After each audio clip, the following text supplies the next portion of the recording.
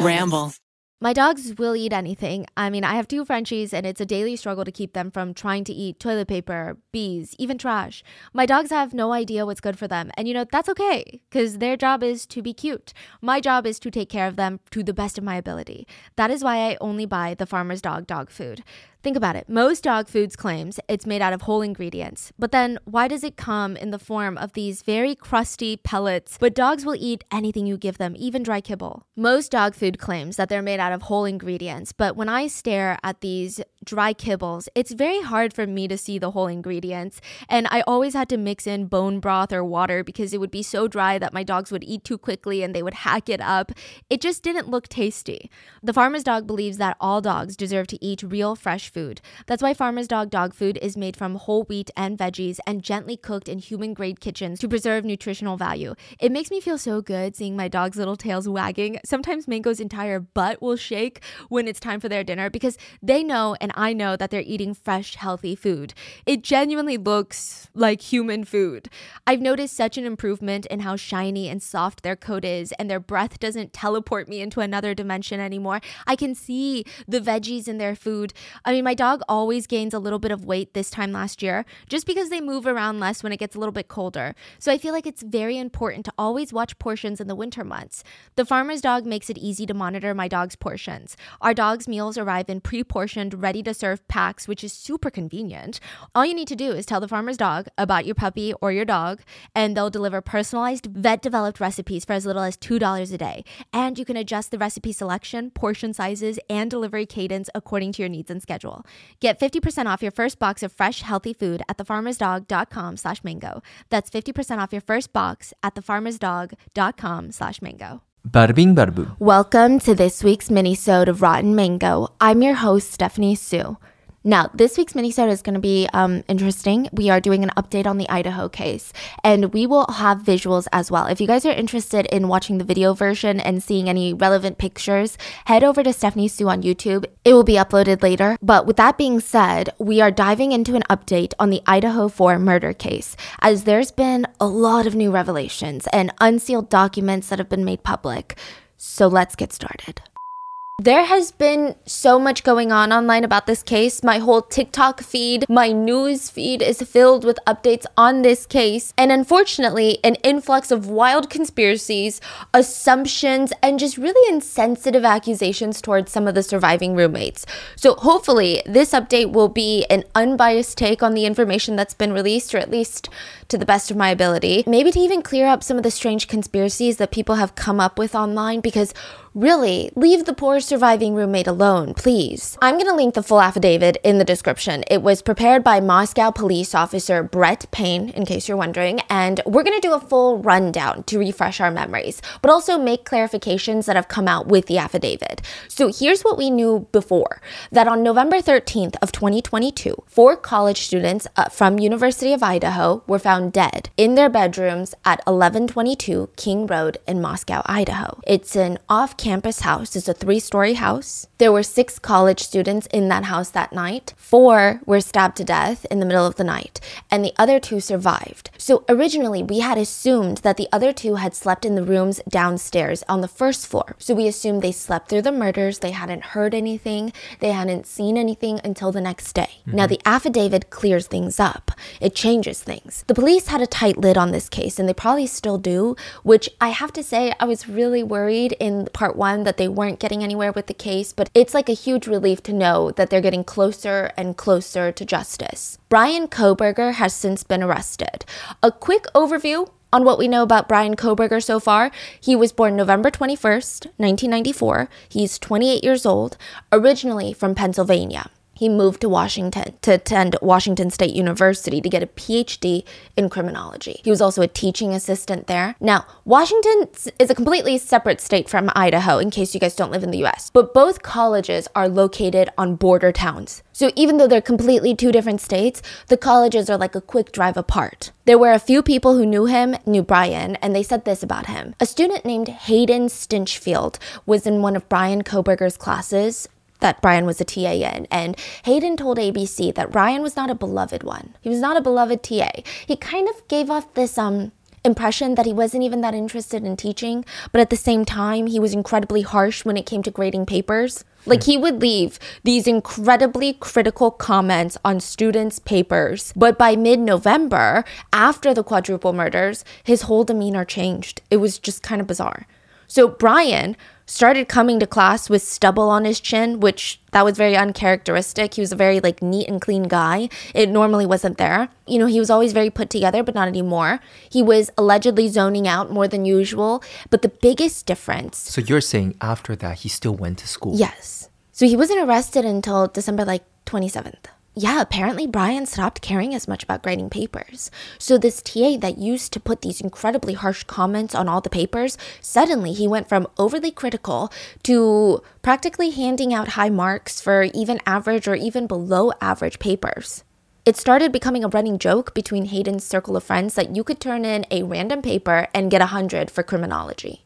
Another student recalled Brian getting more chatty around mid-November, but they can't ever remember Brian talking about the Idaho murders, which are like, okay, well, maybe it's not a casual talking point. But think about it. They're so close in geographical distance, and they're criminology students, and they're university students. Yeah. I think any university in the world, or at least in the US, was talking about the Idaho murders.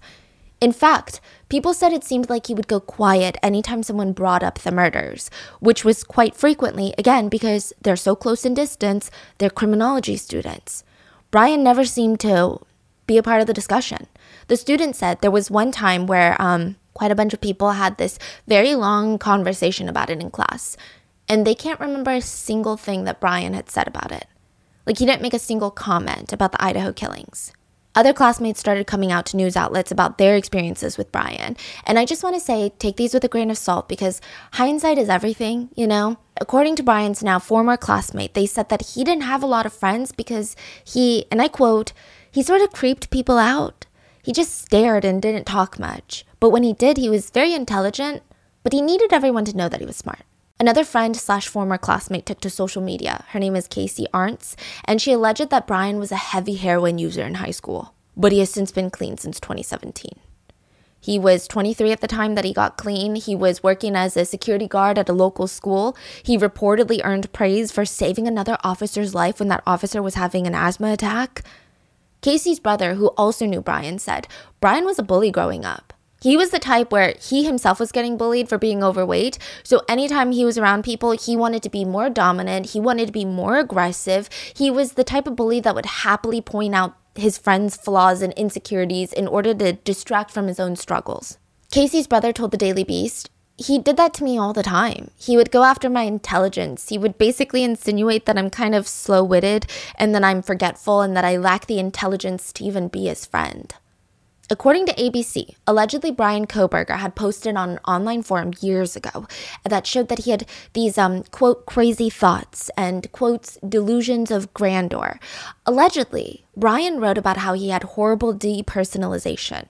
Horrible what? Depersonalization. He felt very detached from himself. Like he wasn't in tune with any of his feelings, anything that would really resonate with the human experience. He allegedly wrote, I feel no emotion along with depersonalization. I can say and do whatever I want with little remorse. I often find myself making simple human interactions, but it's as if I'm role-playing in a game. Even when I hug my family, I look into their faces and I see nothing. It's like I'm looking at a video game, but even less. I'm blank, I have no opinion, I have no emotion, I have nothing. Now, back to the night in question. Originally, it was believed that Kaylee and Maddie were on the 3rd floor with Kaylee's dog, Zaina and Ethan on the 2nd floor, and the 2 surviving roommates were on the 1st floor. And based on that belief, it was assumed that the killer never went to the 1st floor. Maybe he had come in through the sliding glass door in the back that would open up directly to the 2nd floor. Maybe he never even knew there was a 1st floor. Or maybe he thought it wasn't important, or he didn't need to go there and wake up people. Maybe the intended victims were already on the 2nd or 3rd floor. There was a lot up in the air for debate. But it was believed that the killer went from the 2nd floor to the 3rd floor, killing everyone, and then leaving the 1st floor undisturbed. Mm-hmm. Well, we now know that one of the surviving roommates' bedrooms was actually on the 2nd floor. The same floor where Zaina and Ethan's bodies would be found. It's speculated that the police did not clarify with the public about this because it would only draw negative attention towards that roommate, but that roommate and both roommates have been completely cleared of suspicion as of right now. So one of the roommate was actually on the second floor. Yes, correct. So, even before we knew that, but when we thought that they were all on the first floor, the questions of how did they not hear anything all night? How do 4 people die upstairs and you don't even wake up? Like, these were thrown at them, so I think it wasn't released until the affidavit for those reasons. Now, those questions were answered in the affidavit, but let's back up. The night of the murders, here's what we knew. Everyone in the house went out. The surviving roommates were the first to come back home. Then Ethan and Zaina came home after a frat party. Kaylee and Maddie went to a bar called the Corner Club. According to CCTV footage, Kaylee and Maddie were at the club from 10 p.m. to 1:30 a.m. According to a witness who spoke to the Daily Mail, let's call him Joe, he said that he saw 2 girls at the bar, Kaylee and Maddie, and they were getting a lot of male attention at the bar. A lot of guys were coming up to them trying to talk to them. Joe claimed that he thought Kaylee looked visibly drunk and that her eyes were, quote, glassy-eyed and that she was, quote, stumbling. I'm not sure if this is like an accurate take, nor if it's even important to anything because being drunk or anything for that matter does not warrant victimization, but that's just what he's saying. Joe left the Corner Club before the girls did, but he ran into them again at the Grub Truckers Pasta food truck, where Kaylee and Maddie were caught on CCTV, and I personally didn't think that either of them looked drunk in the footage. Like, maybe they sobered up in the cold air, but the 2 ordered a carbonara, waited for their food. Now, remember Mystery Guy at the food truck? Well, the internet ripped him to shreds, even though the police stated that he had been cleared of suspicion. Well, now Joe said he actually interacted with Mystery Guy. And he was a really nice guy. So he said that Mystery Guy was actually more worried about Kaylee and Maddie getting home safely than anything else. Apparently, he was just looking out for the girls to make sure that they were safe. Joe said the guy was funny, nice, and, just solid guy. Joe said, believe me, I tell you, his vibe was not bad. Either way, Mystery Guy was cleared by the police. The girls get into a car that drove them back home. The driver has since been cleared by the police. And at this point, Kaylee and Maddie had gotten home. The 2 surviving roommates, Zaina and Ethan, they're already home. We knew this. Now, this is where we previously hit a wall with this story. But now, we have a slightly more clear picture of what happened. Kaylee, Maddie, Zaina, and Ethan's final hours went something like this, according to the affidavit. Kaylee and Maddie went into one of the rooms on the 3rd floor. They did not immediately go to sleep. Kaylee's phone was used to call her ex-boyfriend 6 times. Maddie's phone was used to call Kaylee's ex-boyfriend a couple of times. It's speculated that it was drunk texting and drunk calling.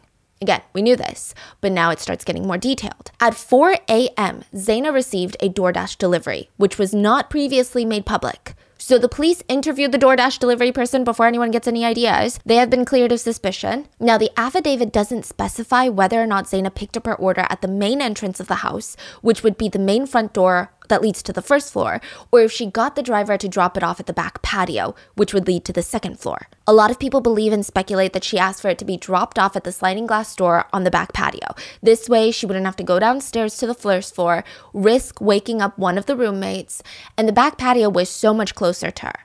This is pure speculation and theory. But here's the incredibly creepy part. Zaina picked up the DoorDash delivery less than 20 minutes before she was murdered. And potentially, the alleged killer, Bryan Kohberger, might have even seen that she had gotten a DoorDash delivery. How, you ask? So the affidavit stated that Bryan had been watching the house and the residence of 1122 King Road for months prior to the murder. What? Since August.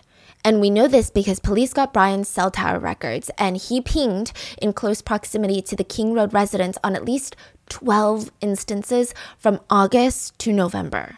Which means that Bryan was watching the victims, the house, on at least 12 different occasions, potentially even more, because he could have just turned off his phone, left it at home, or put it on airplane mode. But more notably, the night of the murders, Bryan's phone pinged in the area in the early morning hours of November 13th, shortly before 3 a.m., and then from 3 a.m. to 5 a.m., his phone went dark. It was inactive, like someone had turned it off or put it on airplane mode. And finally, at 5 a.m., the phone pinged again. This was already after the murders were committed. In fact, the police basically were able to track Bryan's phone going from where his university is, WSU, to 1122 King Road, turn off for a while, and then 5 a.m., it's turned back on and traveling towards Washington. That's so strange. So his cell phone did ping at the crime scene. Yes, in close proximity to the crime scene. Okay. And his phone was off for 2 hours, exactly around the time that the police believed the murders took place. which means the DoorDash came at 4 a.m. Brian turned off his phone from 3 to 5 a.m., which, side note, if you're interested in like a tighter time frame, the homicides are believed to have happened between 4 a.m. and 4:25 a.m., allegedly. Zaina gets her DoorDash at 4 a.m. Again, it's speculated that it would make sense that her food was dropped off at the back patio. Maybe her hands were full, so she may have neglected to lock the sliding glass door behind her. Maybe they never locked that door. The only reason this is speculated is because there are no signs of forced entry in the house. So Zaina gets her DoorDash, brings it into the bedroom, and proceeds to eat it with Ethan. And around that time, 4 a.m., their surviving roommate, let's call them Roommate A. Roommate A, who was sleeping on the second floor, the same floor as Zaina and Ethan, the second floor. Now, Roommate A's room is right next to a flight of stairs. These stairs specifically lead to the third floor. There's another flight of stairs, and that one leads to the first floor. Keep this in mind. And now the events start to get incredibly unsettling. Roommate A was asleep on the second floor, and she said that she woke up to what she thought was the sound of Kaylee playing with her dog upstairs. Kaylee's room is right above hers, which is probably why she woke up. Now, it's important to note that Kaylee might have not been playing with her dog at 4 a.m. That's just what it sounded like to Roommate A. It could be that Kaylee's dog became distressed and maybe Kaylee was calming the dog down. Because Roommate A also claimed she heard Kaylee say something to the effect of, "There's someone here." At the same time, Zaina was still awake and her phone record showed that she was scrolling on TikTok.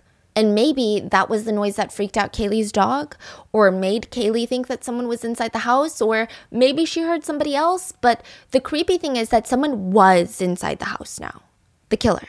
Roommate A said that she opened her bedroom door, glanced down the hallway when she heard Kaylee say something to the effect of "someone's in the house," and she looked down the hall and she saw nothing.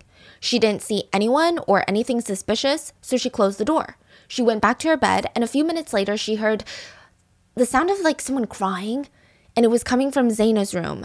She speculated initially that maybe Zaina and Ethan were fighting.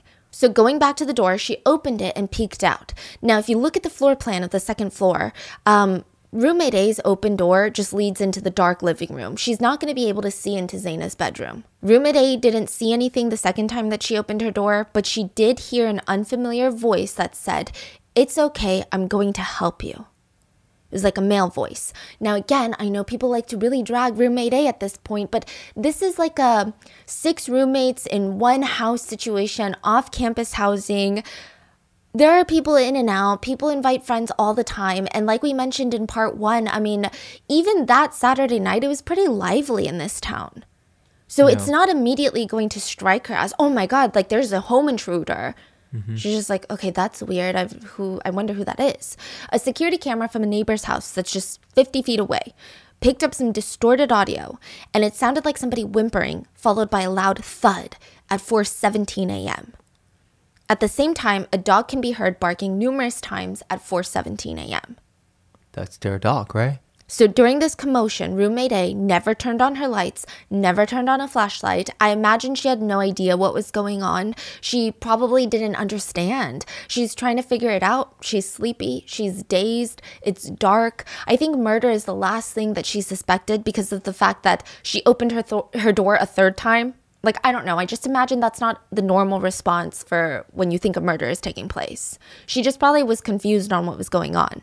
She opened her door a third time, and this time, she saw someone. A figure clad in black, with a mask covering his mouth and nose, and she was terrified. Now, mind you, she didn't turn on any lights, okay? She's paralyzed in fear. Like, she just froze. She's unable to move. She doesn't recognize him. He looks 5'10", taller, male, not very muscular, more lean, athletically built. He had these bushy eyebrows. Roommate A was literally paralyzed in fear with her door open, but because she had never turned on a light inside her room, she was shrouded in darkness. And this man was about 3 feet away from her. No. And then 2 feet. And then he was right next to her, and then he walked straight past her. Wait. He was where though? He was walking down the stairs? So originally we thought that the residents on floor 2 were murdered and then floor 3. But now it seems that floor 3 was attacked first. And then it seems like she saw him while he was coming out of Zaina and Ethan's bedroom. And he was headed straight for the sliding glass doors. He's leaving now. Yes. He walked towards the sliding glass door, and in this moment, she jumped to action as quickly as she could. She locked the door to her bedroom and started freaking out. The police believe at this point the killer had already committed all the crimes, was on his way out. Now, you're like, okay, how did he just walk past roommate A? Why did he go after the other 4 roommates but just walk past her? Here's the thing. His face was obscured by a mask, so his vision is probably already not great. And it's speculated that roommate A, being paralyzed in fear, that might have saved her life. Because there's an interesting, slightly eerie phenomenon in humans. Our brains don't register unmoving objects all that well. It's terrifying, but our brains just suck at it. And the fact that roommate A was in the dark, the killer most likely did not see her or did not register that it was another person standing there watching him walk out. So now, a big question that comes out of this affidavit being released is that roommate A did not immediately call the police. In fact, police weren't called for close to 12 hours. There is no clear answer here. I don't think that there ever will be.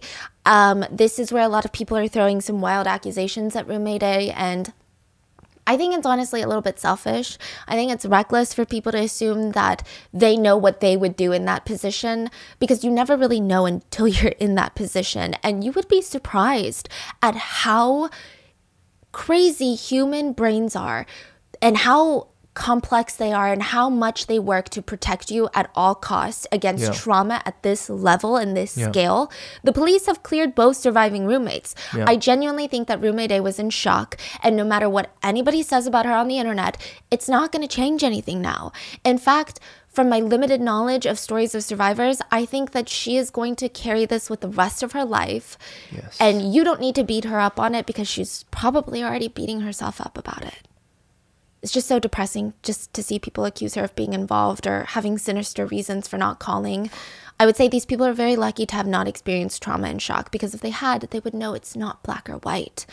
But I digress. The police were finally called to the house Sunday. Now, allegedly, the 2 surviving roommates had invited friends over when they noticed that the glass door of the back patio was open. So the 2 surviving roommates are like, oh my God, like this is weird. Why is the door open? And maybe roommate A was like, oh yeah, like yesterday I saw something weird. Or something happened. I don't know. Someone or a few friends came over to the house allegedly. And allegedly, someone or a few people had gone into Ethan and Zaina's room and became hysterical, which checks out. Who wouldn't be? So we do know the 911 call was placed from one of the roommates' cell phones, and that someone else placed the call. Now, according to some sources, the roommates were so distraught that they fainted. Other sources suggest that the operator couldn't even understand what was being said because of how hysterical they were. So they dispatched officers just as emergency protocol. According to some sources, when police showed up, there was a small crowd of people gathered in front of the house. Everyone went completely silent when they arrived, and just as the cops were about to enter the home, someone in the crowd uttered one word: dead. It's reported that right when the police opened the door, they registered the overwhelming stench of blood. The police went in through the main door on the first floor. They were led up to the second floor to Zaina's bedroom. They found Zaina's body covered in stab wounds, as well as Ethan's body in her room. In Kaylee's room, they found Kaylee and Maddie dead in Kaylee's bed. But there was something else next to them on the bed: a tan leather knife sheath. So it's essentially a leather cover for a knife. And remember, the murder weapon was a fixed blade knife, which meant that it's not a kitchen knife, but it's more like a hunting knife. It doesn't fold, essentially, is what it means. It's fixed in place. And the sheath was left. The sheath had the words KA-bar and USMC on there, as well as the United States Marine Corps Eagle Globe and Anchor insignia stamped on it. Now, this is what would ultimately lead to the arrest of Bryan Kohberger, because forensic analysis recovered a single male source of DNA on this knife sheath. And for the record, Bryan was never in the Marines or in the U.S. Army, but it wouldn't have been difficult to purchase the sheath online. It was left behind, which is so weird. I think the speculation is that Bryan Kohberger, obviously, if he had done this, because legally we can't say that he did yet, but allegedly if he had done this, he seems to fit the profile of ramping up to become a serial killer or like a mass murderer. But maybe in the first incident, he didn't start slowly. He was in, I guess, a rush, and I don't know. You know, I think a lot of people give him a lot more credit for being smart because he's a criminology PhD student, but I don't know if he's really that intelligent. Nobody really knows. On top of that, a shoe print was recovered. The print had these diamond shapes on it, almost kind of like the shape of Vans, the shoe underneath. And it was just found outside roommate A's bedroom, possibly left by the killer as he walked inches away from roommate A. As part of the investigation, the police start going through the CCTV cameras around the neighborhood. One car that stood out to them was the 2015 white Hyundai Elantra that we were talking about in part 1. It caught their attention for a few reasons. For one, it's 4 a.m. on a residential area. Not that many cars were on the road. The other cars that were spotted, the police tracked them down, interviewed the owners, they were cleared. But the Hyundai remained unaccounted for. The car was actually caught on multiple surveillance clips in the area, and it was just cruising around from 3:30 a.m. and then 4:20 a.m. it was caught again, which would have been around the time after the murders. Now here's the thing. The front license plates of this vehicle seemed missing. This is important later. Idaho is a state where front license plates are required. Every state is different, but Idaho requires it, and this car did not have one. The car's movements were also very strange. The car circled the neighborhood a few times, but it always came back to King Road. At one point, the car tried to unsuccessfully park right in front of the house on 1122 King Road, and then it drove away, circled a few streets, and then came back near the house. The vehicle was last seen on cameras at 4:20 a.m. driving away from the house and at a high speed, like straight up speeding, which again, very suspicious. So in the weeks following the murders, police put out a bulletin for the Hyundai, and they believe that this car was the key to solving the puzzle. It's like their main lead. It's going to be easier to find that car than run the data on the sheath, which they did, but the killer wasn't in the system. And DNA is useless unless you have something to compare it to. So the car is where they put a lot of their energy and focus. November 25th, Moscow police asked all the local law enforcement agencies to be on the lookout for a white Hyundai Elantra in the area. And if you remember, Moscow is a border town. So they asked a lot of local law enforcement in Washington, just 9 miles away. And a lot of them were in this little town called Pullman, Washington. Can you guess what's there? WSU, where Bryan Kohberger was a criminology graduate student. So Washington police were alerted about the Hyundai. They decided to run the description of the vehicle against their Washington State University student database. They found that there was a white Hyundai Elantra registered to a student named Bryan Kohberger, and when they looked up his address, they found out that he had lived not too far from the crime scene. He fit the general description that the roommate A gave, and he's 6 feet tall, weighs 185 pounds, bushy eyebrows, and his car had Pennsylvania license plates. Records showed that he was pulled over 2 months prior to the murders for driving around without a front license plate. A white Hyundai, missing a front license plate, ring a bell? Our apartment lease in New York City is almost up, which means it's time for that hunt for the perfect apartment again. And I'm sure everyone can agree to this, but when your apartment takes off all of the boxes, you feel so much happier being home. You look forward to going home. But it is hard. It is hard finding the perfect place, especially in a place like New York. For us, we need to have an in-unit washer and dryer. That is like a non-negotiable. We need to have hardwood floors because of my allergies. And we love any unit facing southwest. That is golden hour prime time. And since we're not in New York City right now, we've been using Apartments.com to help us find our new home. Apartments.com has helped millions of renters find their perfect place with powerful search tools to help find a rental listing that checks all of your specific unique boxes. I love that there's a ton of 3D virtual tours, which have come in honestly so handy for us because we're constantly traveling these days. It saves us so much time and money, and it's really helpful for if you're moving to a new city. Maybe you're moving to the next town over. Saves you so much time. My favorite feature, though, is the amenity filters. So you can make sure your possible future home has all of the amenities you need. Like I said, in-unit washer and dryer. But you can even search for units with a balcony so you can enjoy a nice sunrise with your coffee. And once you find a new place that you like, you can even favorite them so they're all neatly organized. I get so excited to apartment hunt every night with my fiance. So visit Apartments.com, the place to find a place. My dog Mango has been with me through some really crazy times in life. I mean, she's been with us for the past 10 years. If you guys don't know, Mango is my little French bulldog with half hair. Okay, she's fuzzy only half the time. And she is literally the glue of my family. I have quite literally named an entire podcast and a YouTube channel from my dog Mango. She is the reason that these channels exist. But 3 years ago, Mango was diagnosed with this autoimmune disease, and she was always at risk of excessive bleeding. Her fur was falling out in clumps. It was a pretty stressful time in my life. I was constantly emotional about Mango being in pain, and then I would get so stressed out every time I started going over the vet bills. Every time we took her to the vet, it was like thousands of dollars because her condition was so difficult to treat. And I am just so thankful that we had savings to cover it.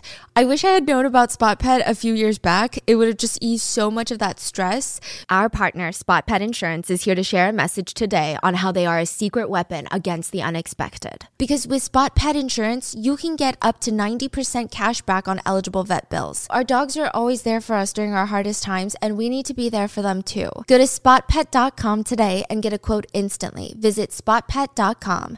Paid ad from Spot Pet Insurance. Waiting periods, annual deductibles, co-insurance, benefit limits, and exclusions may apply. For all terms, visit spotpetins.com/sample policy. Insurance plans are underwritten by either Independence American Insurance Company or United States Fire Insurance Company and produced by Spot Pet Insurance Services, LLC.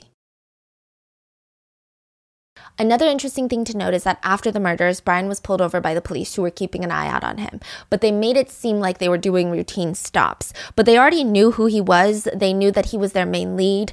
This was kind of their way of feeling it out, essentially. Anyway, he was pulled over, and even though his plates didn't expire until end of November, he had updated his license plates to Washington license plates. So during the murders, it's likely that he had the Pennsylvania license plates. And then immediately after, he switched them to Washington license plates. Okay, as a disguise? Seems like it, like some way to switch it up. Which, side note, Brian was involved in these routine stops with his dad in the car. And a lot of people started speculating that his dad must have known about what was going on. So essentially, his dad had flown all the way from Pennsylvania to Washington, and they were going to drive all the way to Pennsylvania in Brian's car for the holidays. Because holiday break, right? So they're doing like a cross-country drive from Washington to Pennsylvania. And yeah.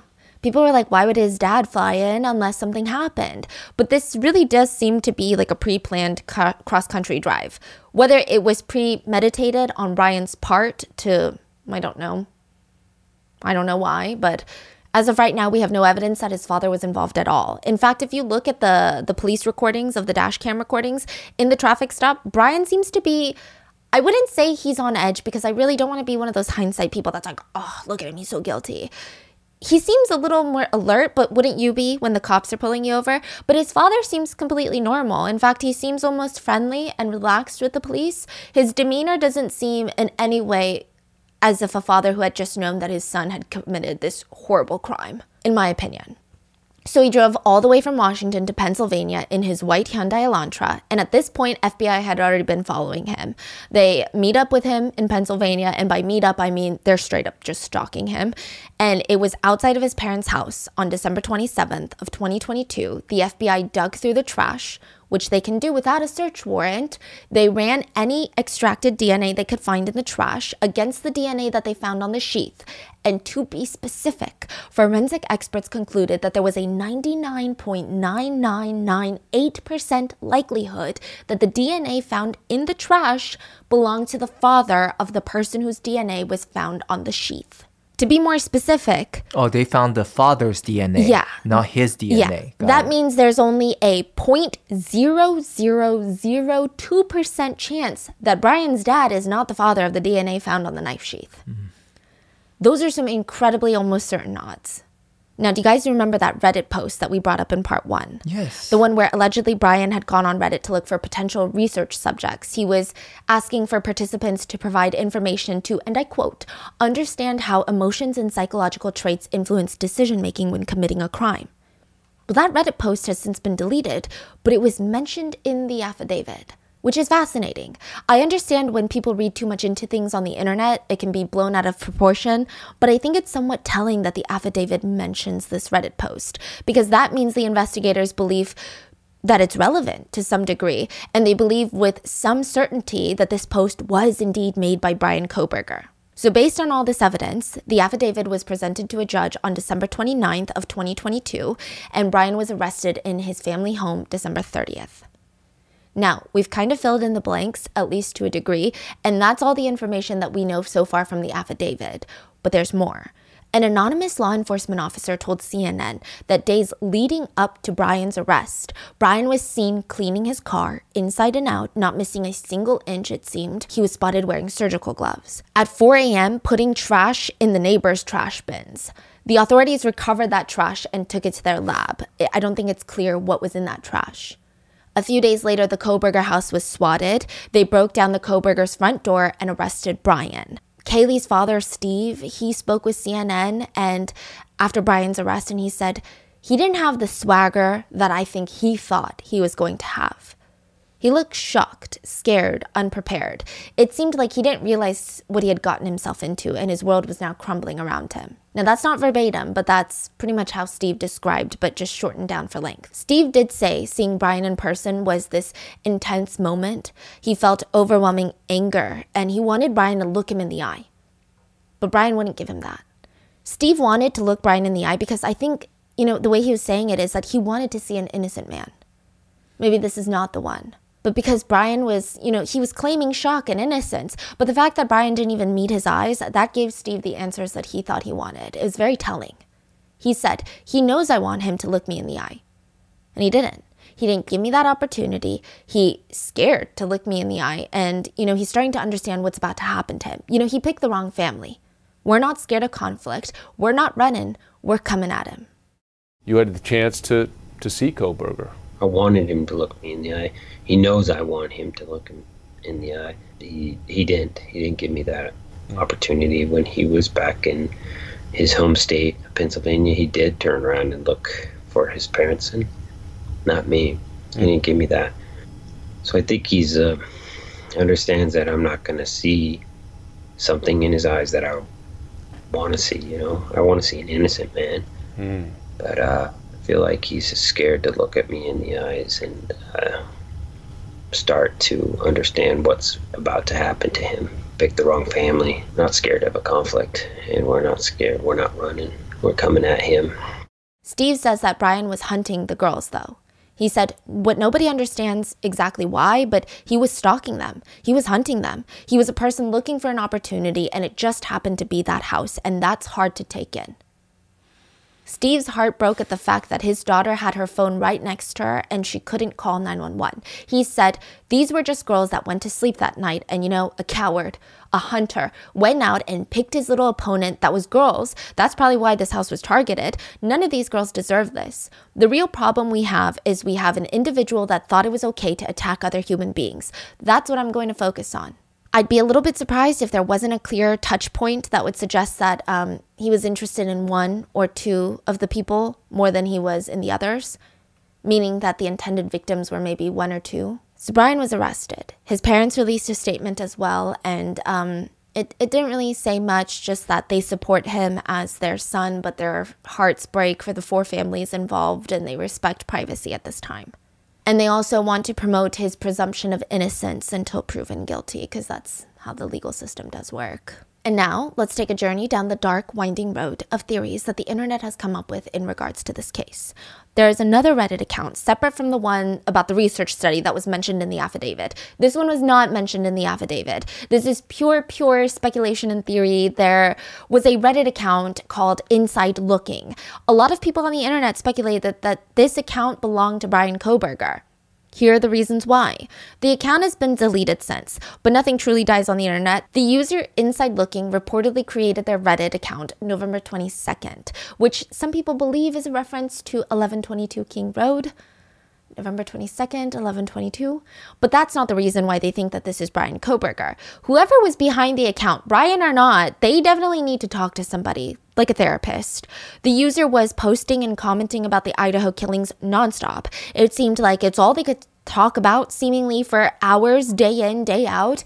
The user would arrogantly correct other users' facts and speculations as if Inside Looking had inside information. For a month, the user was feverishly active, and then crickets. There was no more activity, which people found to be very suspicious because the account went silent after the time that Brian was arrested. It seemed like Inside Looking had very similar theories to what the internet was starting to piece together. So the connection in hindsight. So this is what the internet came up with after Brian was arrested. Whether these are connecting the dots that make sense or it's doesn't mean anything is yet to be proven. But the dots were, Maddie and Zaina worked at the same Greek restaurant, and apparently they served vegan food. Bryan Kohberger was an avid vegan. Perhaps he went there, saw these beautiful waitresses, and he started to stalk them from that moment forward. Maybe he went a few times and gradually he became obsessed with them, or one or both of them. But before the internet put this theory together, because they didn't have Brian's piece of the puzzle yet, Inside Looking was already commenting things like that. They wrote, likely X and M were the targets. Same work, same sorority, same house, same majors, different floors. So meaning the 2 rooms that were targeted, Zaina was in one, Maddie was in one. Someone posted, dumb luck? Has anyone considered that this perpetrator has just been lucky this far? Most of the lack of evidence, is due to his premeditated and methodical nature, but it could just be wrong because there's actually lots of evidence. Or maybe it's simply due to the fact that there was a lot of lucky circumstances for him. The typical profile of a socially awkward man with an explosive and impulsive temper for me just doesn't seem to be compatible with one that would be a criminal mastermind. So basically saying that this person that was responsible for the Idaho murders is just lucky. And Inside Looking commented, half of all murders go unsolved. And someone commented to that, you did it for sure.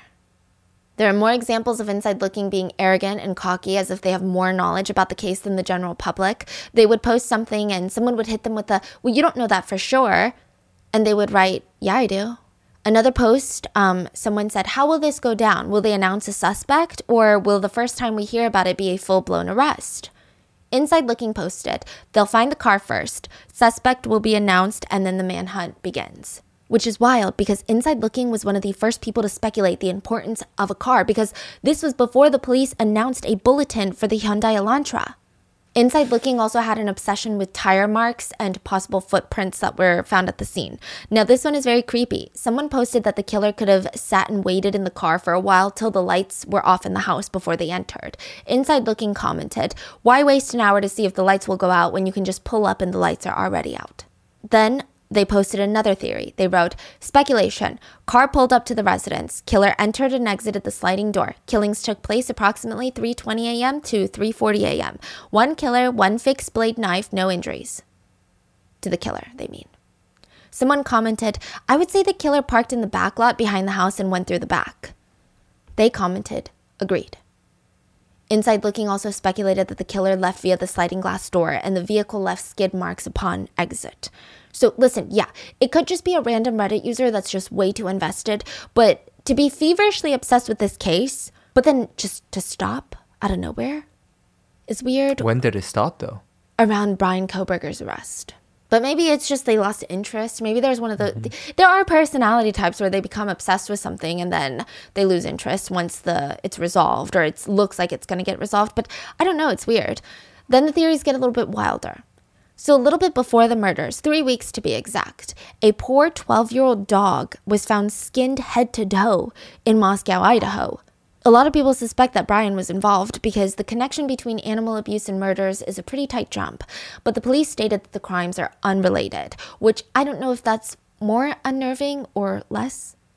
There's another theory that was fueled because of a journalist's tweets regarding this case. Started on Twitter. A journalist named Brian Enton tweeted that Brian had asked the police if anyone else had been arrested right after he was arrested, which either could be indication that he's trying to tap into his knowledge of the criminal justice system, see if he's the only suspect. Maybe that could indicate how strong the evidence was that they had on him, or it could hint to the fact that there were others involved. But we don't even know if this is true as of right now.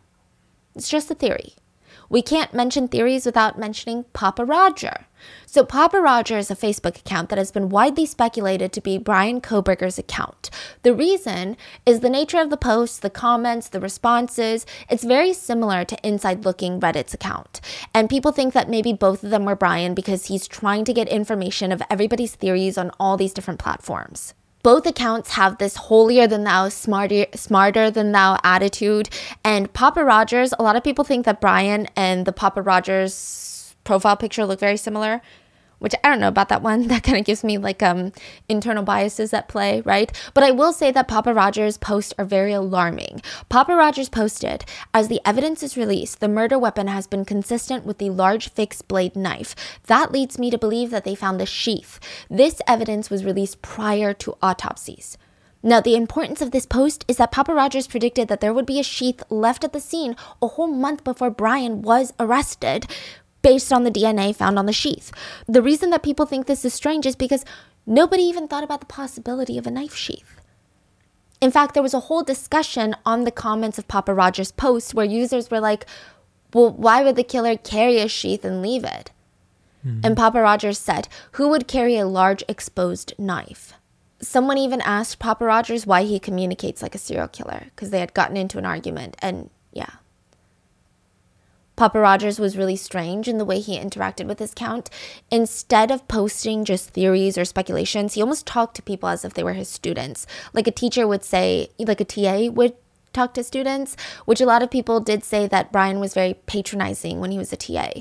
But anyway, Papa Rogers would post questions like, a knife is a very risky weapon if you know that you're going to murder 4 people. Do we think that the killer had another weapon, such as a stun gun or another knife? Or did they not know what they would encounter? Ethan didn't live at the crime scene. Very possible the killer didn't know he was there. Thoughts?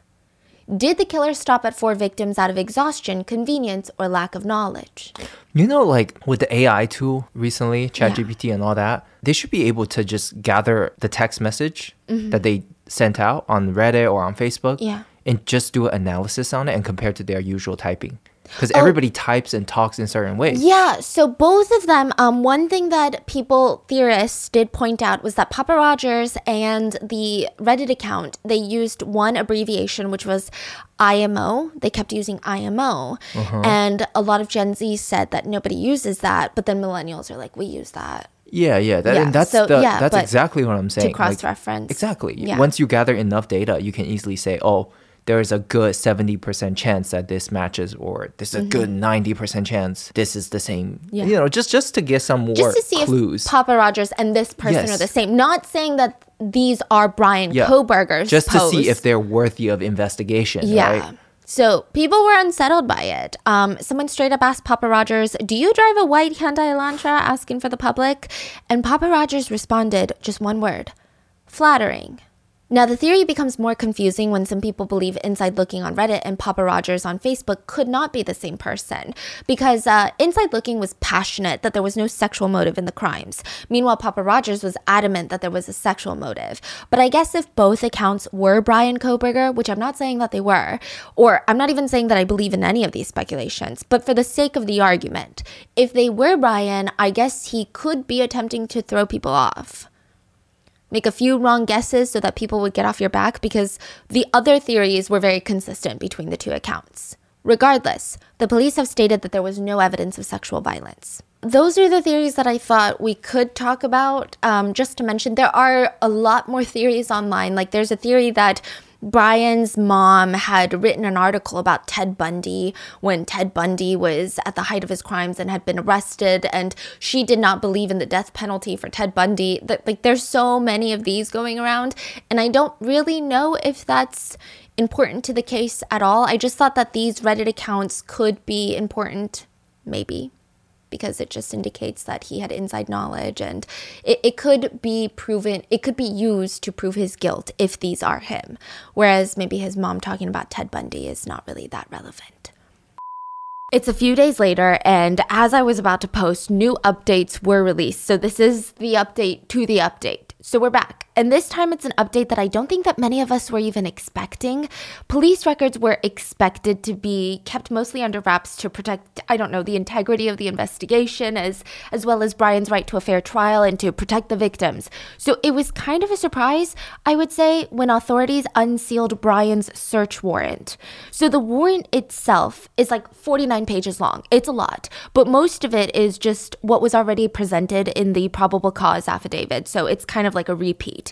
We know that Brian's family home in Pennsylvania, where he was arrested, that whole place was searched. But this search warrant pertains to his apartment in Pullman, Washington. This is where we can assume there is a lot more evidence in this location, being that right after the murders, if Brian was the one committing them, he would have rushed home. So because the killer would likely have been covered in blood, the crime scene was drenched in blood. And according to blood spatter experts, there was what they call cast-off blood at the crime scene.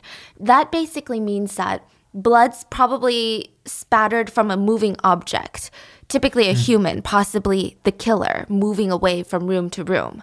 This led investigators to believe that the killer had gotten blood on him or herself. So the search warrant includes a list of seized items: 1 type nitrate black glove, Walmart receipt with 1 Dickies tag, Marshall's receipts, dust container from a Bissell Power Force vacuum, so like the vacuum dust part, 8 possible hairs, a fire stick with a cord and a plug, so kind of like a Apple TV but Amazon version, 1 possible animal hair strand, 4 different possible hair strands. So these I'm assuming they found separately, like just 1 hair strand at a time. They also seized his computer tower. They also found a collection of dark red spots. Some of them were on an uncased pillow and some of them were on a mattress cover. So the unsealing of the warrant tells us what they took from Bryan Kohberger's residence in Washington, but it doesn't tell us what the connection is of these items to the murder, or even if there are connections to the items and the murder. But we can speculate to a degree. We can maybe speculate that the Walmart and Marshall's receipts contain possibly incriminating purchases. We can speculate that the possible hair strands may have come from the victims, and potentially that strand of animal hair might have been from Kaylee's dog, Murphy. The dark red spots could potentially be blood. Now, keep in mind, we don't know for sure if these stains are blood or even whose blood is it, but investigators did not recover a murder weapon. It seems like they were interested in getting a hold of all of Brian's electronic devices, and the unsealing of the warrant came around the same time that People magazine released an article that caused a lot of stir. The unsealing of the document literally came the next day. So People magazine spoke with a source who is allegedly, and I quote, investigator familiar with this case. Whether that means he's on this case, whether that means he has a friend that's on this case, we don't know.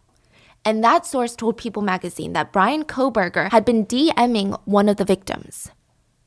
The source said he slid into one of the girl's DMs several times, but she did not respond. Basically, it was just him saying, "Hey, how are you?" And he did it over and over and over again. There's no way of verifying this information till the police release any more updates, or more likely when the trial begins, so take it with a grain of salt.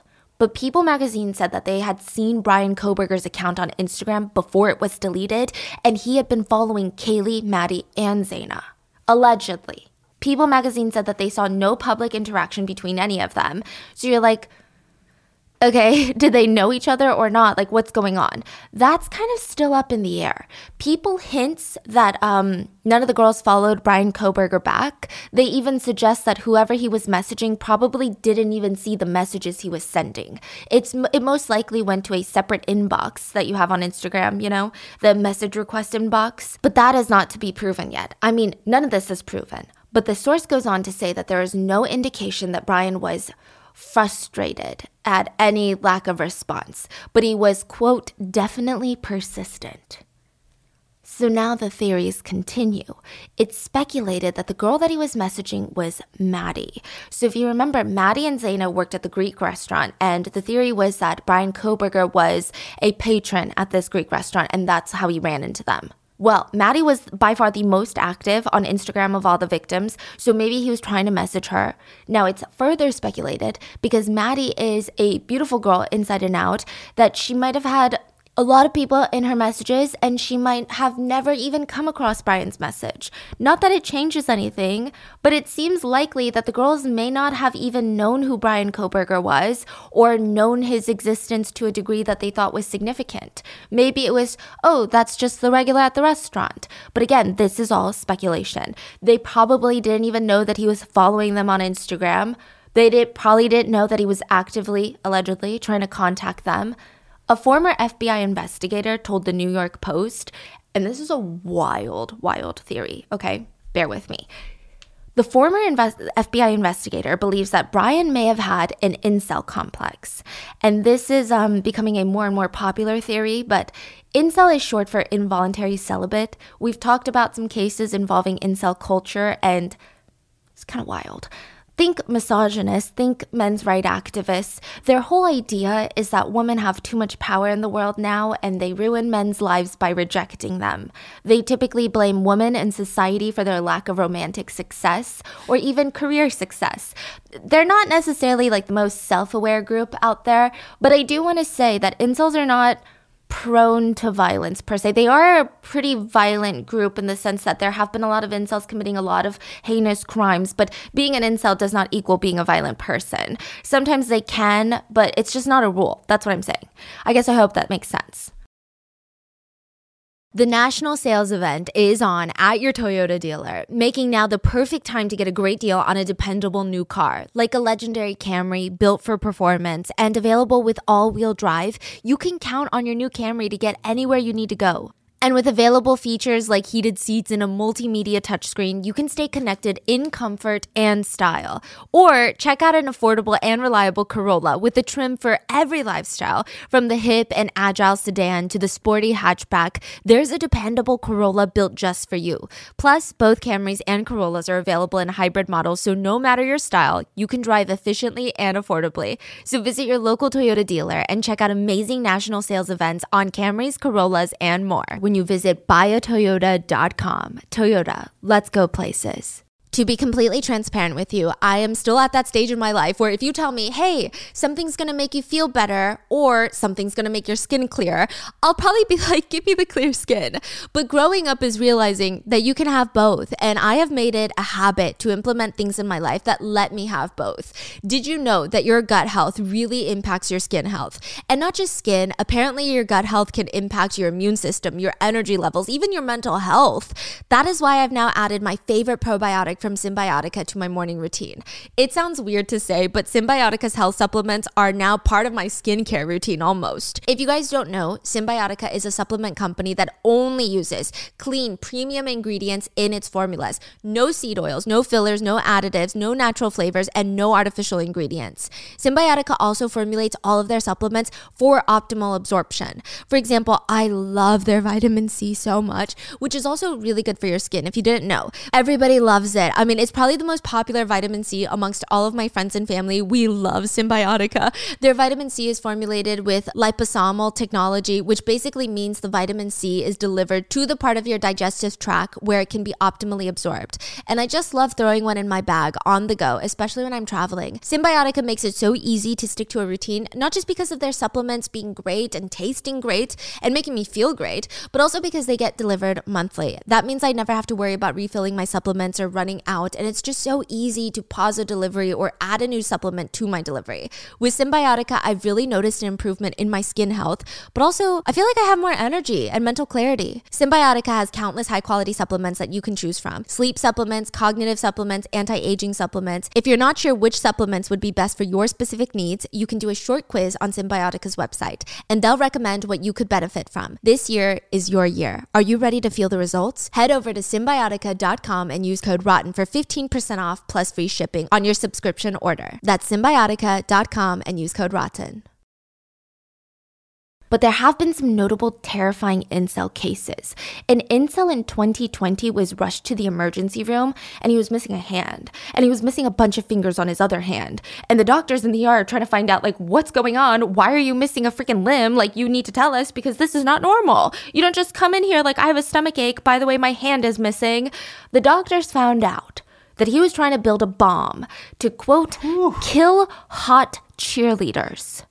There was another incel who is recently in the news. I can do a whole case on him if you're interested, but he was recently apprehended for killing 5 people, including his mother and a 3-year-old girl. He was obsessed with incel culture or subculture. He ranted about how he had been called fat recently, which, agreed, that is not a nice thing to call anyone, but he said his ego was hurt, and that is why incels are more prone to either killing themselves or killing other people.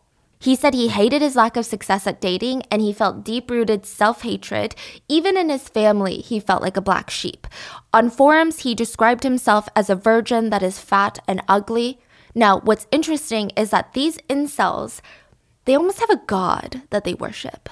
And this is actually going to be the main episode for Rotten Mango this upcoming Wednesday. So please give that a listen when it releases. But it's Elliot Rodger is the incel god, like the king of the incels. Which, side note, this kind of ties into Papa Roger. Elliot Rodger, Papa Roger. Okay, anyway, this one is so intense, but he's basically the king because he had this really weird childhood. His dad was a filmmaker that worked on the Hunger Games. But anyway, deep dive is going to be on Rotten Mango. But Elliot wrote a 100,000 word manifesto, which was basically an autobiography talking about how he felt wronged in life. He felt all these injustices. He was bullied. He felt like women weren't attracted to him and they weren't giving him the sex that he felt he deserved. He wished that all women could be thrown into concentration camps. And he wanted to watch them all starve to death.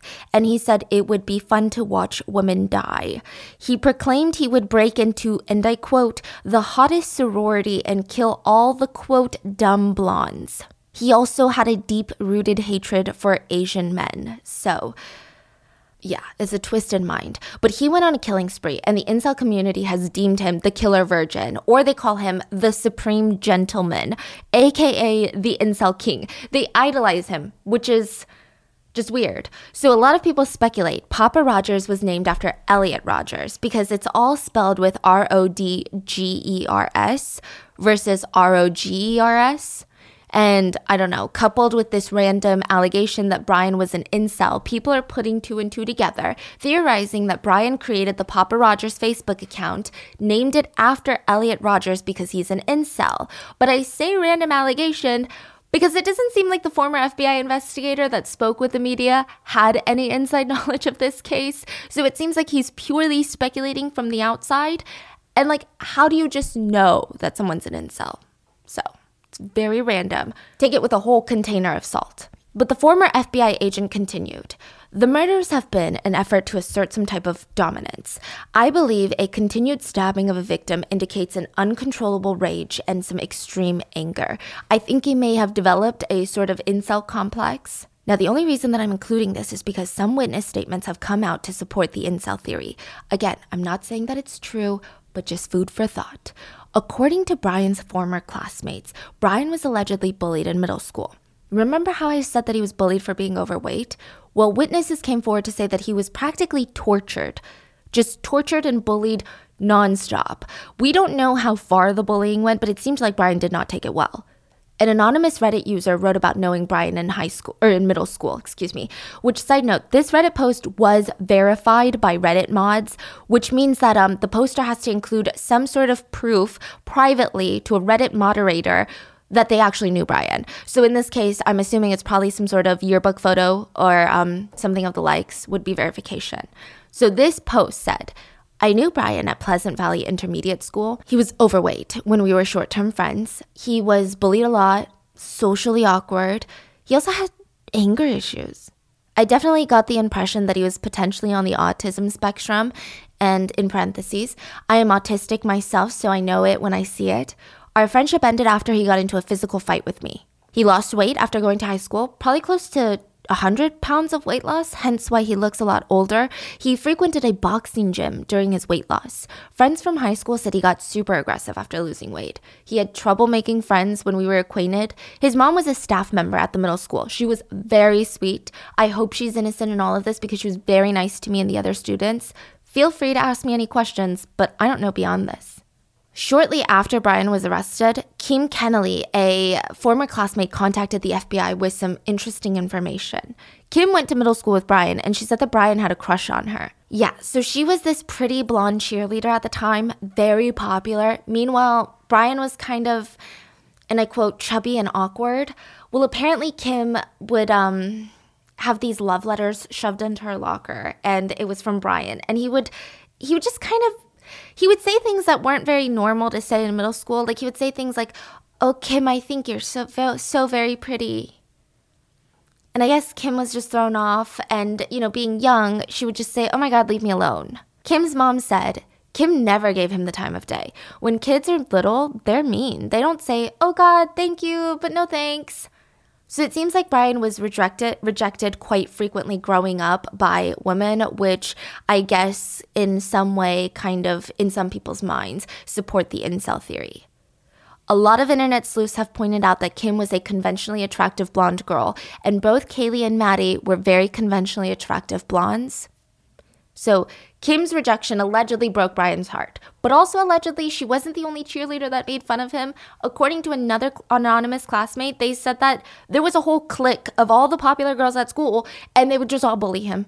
They would all torture him. According to former classmates, Brian went to high school and he was like, I'm going to lose all this weight so I don't get bullied ever again. He starts kickboxing, going on a very strict diet. Eventually, he would become a very passionate vegan. Sources close to him said that he was a little, quote, OCD about it, even insisting, remember, his parents buy new pots and pans to cook his meals. He didn't want any animal byproducts contaminating his food.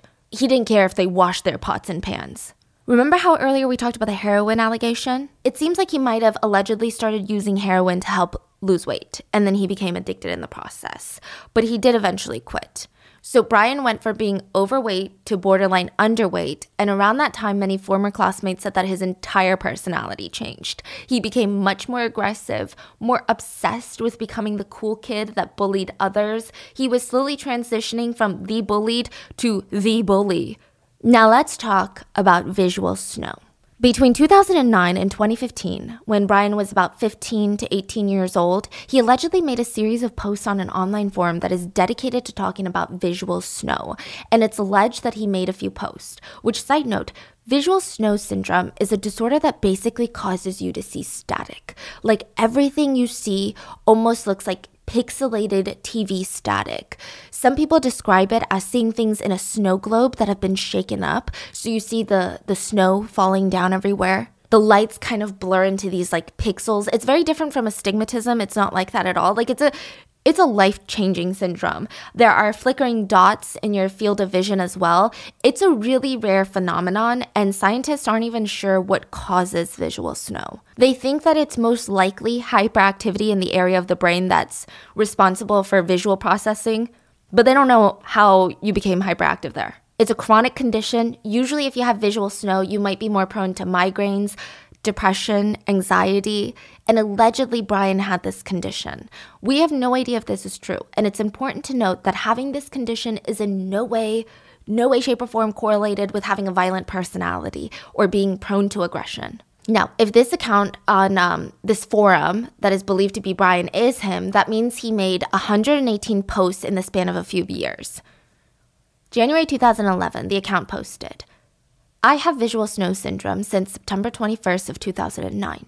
Since then, I have changed, mainly from the anxiety and sense of derealization and hopelessness. And then a few months later, in a separate thread about the potential benefits of visual snow, the account commented, I have become very deep and determined on my goals. Visual snow made me smarter. But the month after, the account posted, I have depression, no interest in activity, constant thoughts of suicide. Crazy thoughts, delusions of grandeur, anxiety, poor self-image, poor social skills, and in caps, no emotion. When I get home, I'm mean to my family. This started when visual snow did. I felt no emotion, and along with the depersonalization, I can say and do whatever I want with little remorse. And not too long after that, the account posted, I have had this horrible depersonalization go on in my life for about 2 years. I often find myself making simple human interactions, but it's almost as if I'm playing a role-playing game. As I hug my family, I look into their faces and I see nothing. It's like I'm looking at a video game, but less. I'm blank. I have no opinion, no emotion. I have nothing. It's as if the ringing in my ears and the fuzz in my vision is simply all the demons in my head mocking me. The last post of this account was in February of 2012, and they wrote, I have just accepted my visual snow finally. I don't even feel the need to stay away from the forum. It doesn't scare me anymore. Anyone else come to terms? I feel like coming to terms could be a bad thing, though. Studies do suggest that visual snow syndrome can cause depression, anxiety, and poor quality of sleep, but we don't know if this is Brian or if he had visual snow syndrome, but it's just speculated. Now, later in 2016, a woman came forward. Well, she came forward now, but this happened in 2016. She came forward with information that she had gone on a Tinder date with Brian. And she said she wants to preface, she really does not know Brian well. Like, she's not a friend of Brian's, did not know, she knew him for like a day. They only interacted during that one date. So she really, really wants to preface, she does not know much about his personality or who he is. It's just one date and it's kind of interesting. So they met up to go to the movies. And afterwards, Brian brought Haley back to her dorm and she's thinking, okay, this guy's just gonna drop me off at my dorm. But he invites himself inside. And Haley started feeling weird and she felt weird saying no. So she's like, okay, maybe he's just gonna come in for like 5 minutes. So he comes in and they watched another movie on Netflix per Brian's request. He's like, let's watch another movie. And throughout the movie, Brian made moves to touch Haley, but not in a sexual way, but like to rub her shoulders and to try and tickle her. She was starting to get uncomfortable and she tried to ask him, why are you touching me? And allegedly he responded, I'm not touching you. Which people thought was a weird response because it's just kind of a weird response. So then Haley decided, she's weirded out. She wants to excuse herself to use the restroom. And he followed her to the bathroom. He didn't go inside, but he stood outside the door almost like a bodyguard, which she thought was so strange. Haley said that she was way too awkward to confront him, so she pretended to throw up. She starts making these like retching noises like in the toilet. She said she did this because she really did not want to hang out with him anymore, and she also didn't know how to get him to leave. Wow. But it worked. Side note, she clarified she was not scared of him. She did not feel like he was going to hurt her if she asked him to leave. She did not feel terrified of him. She said that she was just really socially awkward and hated confrontation. So it wasn't like I'm pretending to throw up because he's terrifying me. It's just like, oh God, like I'm so awkward and I don't know how to tell him to leave. But it worked. She pretended to throw up nonstop, and finally, she got a text message from Brian that he said that he was going to leave. An hour later, he texted her again on Tinder and said that she had really good, and I quote, good birthing hips. She never responded after that because, how do you even respond to that? There have also been theories about what led Brian to study criminology. Some former classmates said that Brian had been super sucked into cop shows ever since he was in high school. He reportedly had a dream of becoming a police officer, which there's a lot of theories about that, and took criminal justice courses seemingly towards his goal. I think it'll be interesting to find out more information on Brian's choice of criminology because a popular theory is that Brian allegedly committed the Idaho murders to prove that committing a perfect crime was possible. Interestingly enough, some law enforcement experts even speculate that Brian may have purposely left the infamous knife sheath behind on purpose. They theorized, we've seen this with other killers. It's like their calling card, especially if they think they're smarter than everybody else. And he certainly does. He had gloves, at least that's what's presumed. He had gloves. He tried to cover himself. He did something to dispose of the clothing from that night. If he is in fact the killer, then of course there is something that could have been a calling card and left there on purpose.